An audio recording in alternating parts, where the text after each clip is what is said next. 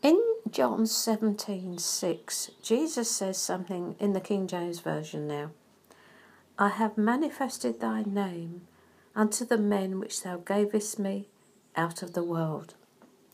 And what I've been thinking about is, what did he mean? I've manifested thy name. And as I've rolled this around in my mind over the last few days, I've come to the conclusion that what he meant was, I have presented your nature to them, your nature and your name to them, by the works, the signs, the wonders, the words that I have done, the works I've done and the words I've spoken. I have made real what you are like as a person. I have manifested thy name to them. And they have believed. Jesus came to put a face on the Father, and we are here to put a face on Jesus.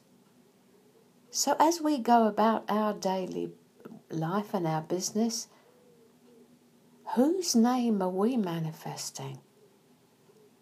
Are we manifesting the fruit of the Spirit of Jesus that lives within us by our love, our joy, our peace, our patience, our long-suffering, our gentleness, our self-control?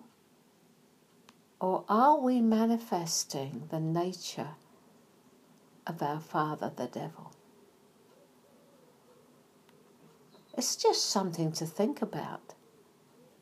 And if you, beloved, think that you were not a child of the devil before you were a child of God, you need to think again. Every one of us is spawned from the fall. And that makes you a child of darkness, not a child of light. But the moment that you believe on the Lord Jesus Christ, your whole being is flooded with light and the transformation begins.